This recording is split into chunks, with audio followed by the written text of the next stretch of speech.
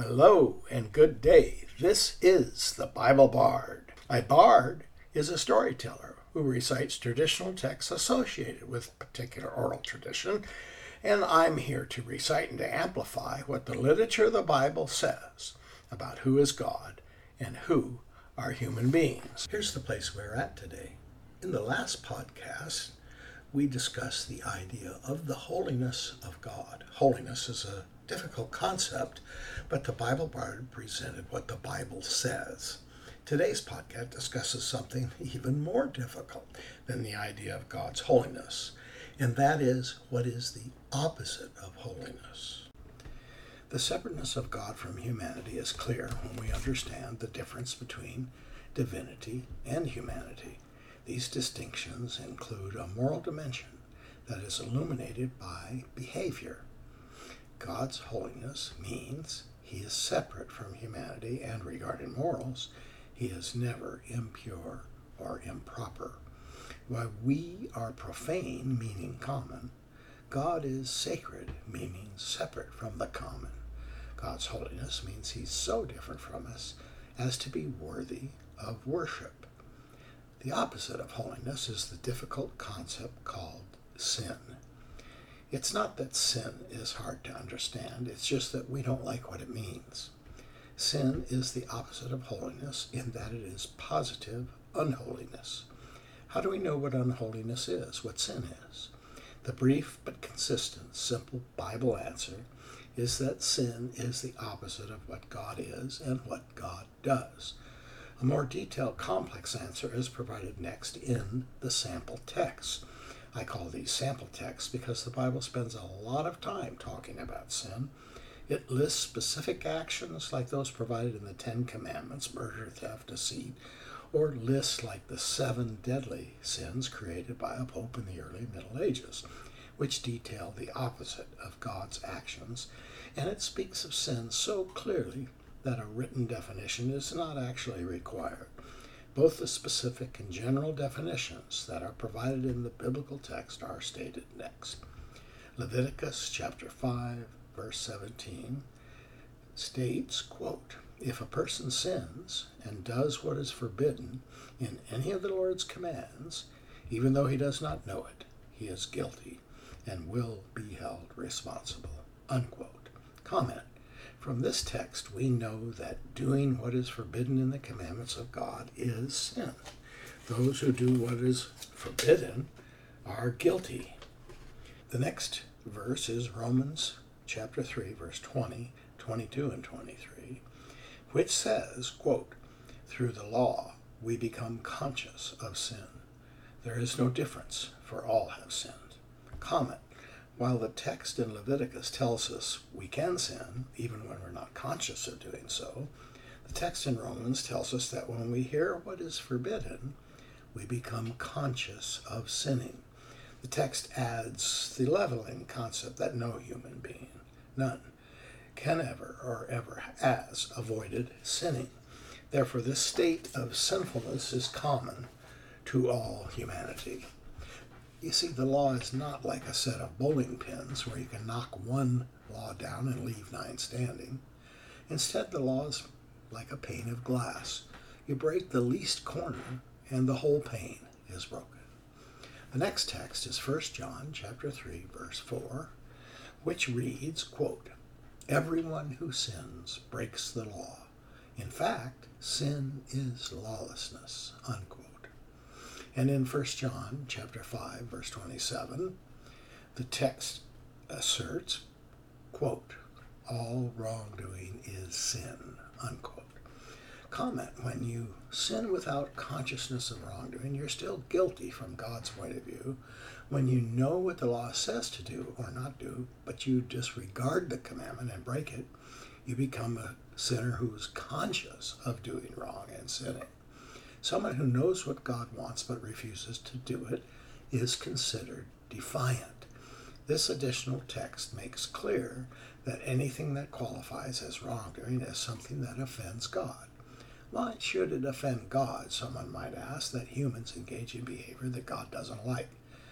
Well, the entire Bible repeats and clarifies this situation between God and humankind. God is divinity, humanity is not. God is the creator, we are the created.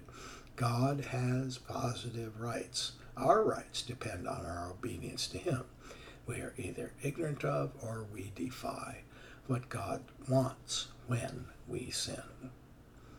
Humanity has a responsibility to act as God, their creator, commands. But there is a caveat. God loves us, human beings that he has made, in many ways made like himself. God is grieved when we behave contrary to who he is and what he likes. From the perspective of the Bible's authors, it is normal and expected that God should feel this way because God is love, according to 1 John 4:8. Now let's look at the sample text, Exodus 34, verse 6, which states, quote, the Lord, the compassionate and gracious God, slow to anger, abounding in love and faithfulness, maintaining love to thousands, and forgiving wickedness, rebellion, and sin, unquote. This text from Exodus makes it clear that while all human beings are guilty of unholiness, whether they know it or not, God can forgive. Even those who consciously work at being wicked, the defiant persons in rebellion against God, God can forgive. We will cover forgiveness later and why it is necessary that we be forgiven for unholiness. But the sin concept is difficult, not because it's hard to understand, but because it implies that humanity has a problem, a great disease like a plague in our bones, and God is the only physician with a cure. We do not like being the problem that needs to be fixed by someone else.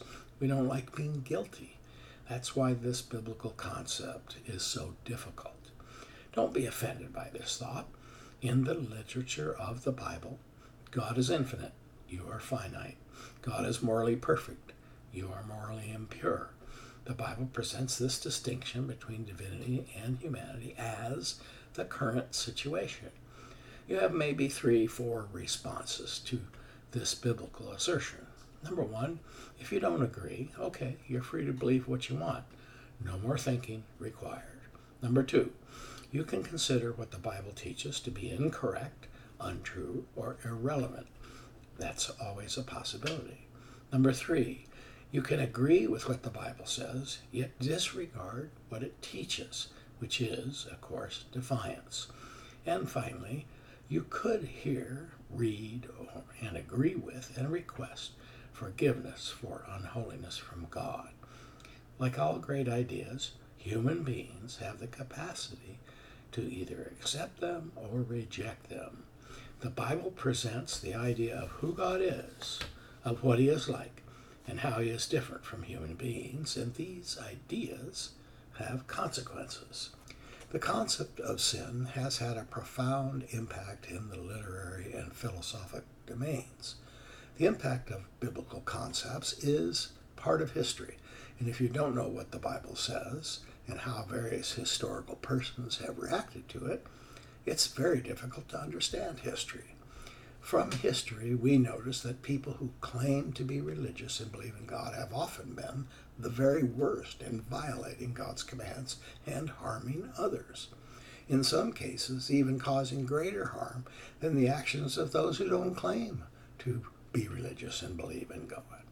However, the unholiness of many religious persons does not invalidate the Bible's definition of holiness.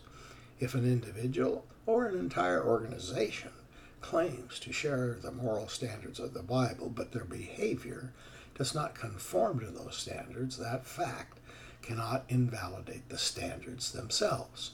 That's why the Bible is the best-selling book in each generation, because it reveals God's standards for humanity. We should all know for ourselves what it actually says and what makes these thoughts so unusual among human literary achievement.